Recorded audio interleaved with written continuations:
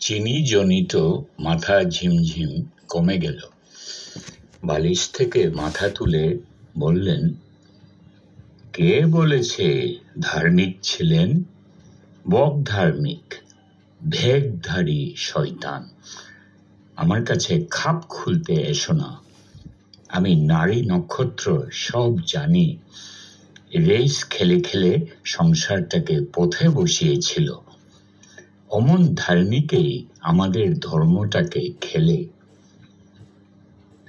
আরেকজন বললেন, ছোট মেয়েটা তো 30-এই 3টেই স্বামী পাল্টালে। গিন্নি ফাইনাল জাজমেন্ট দিলেন, অমন মেয়ের মুখে ঝাড়ু। সঙ্গে সঙ্গে আরো এক মহিলা বললেন, অমন মেয়ে জন্মাবার সঙ্গে সঙ্গে মুখে নুন দিয়ে গলা টিপে মেরে ফেলা উচিত। একজন সংশয় প্রকাশ করলেন, জন্মাবার সঙ্গে সঙ্গেই কি বোঝা যায় বড় হয়ে কে কেমন হবে?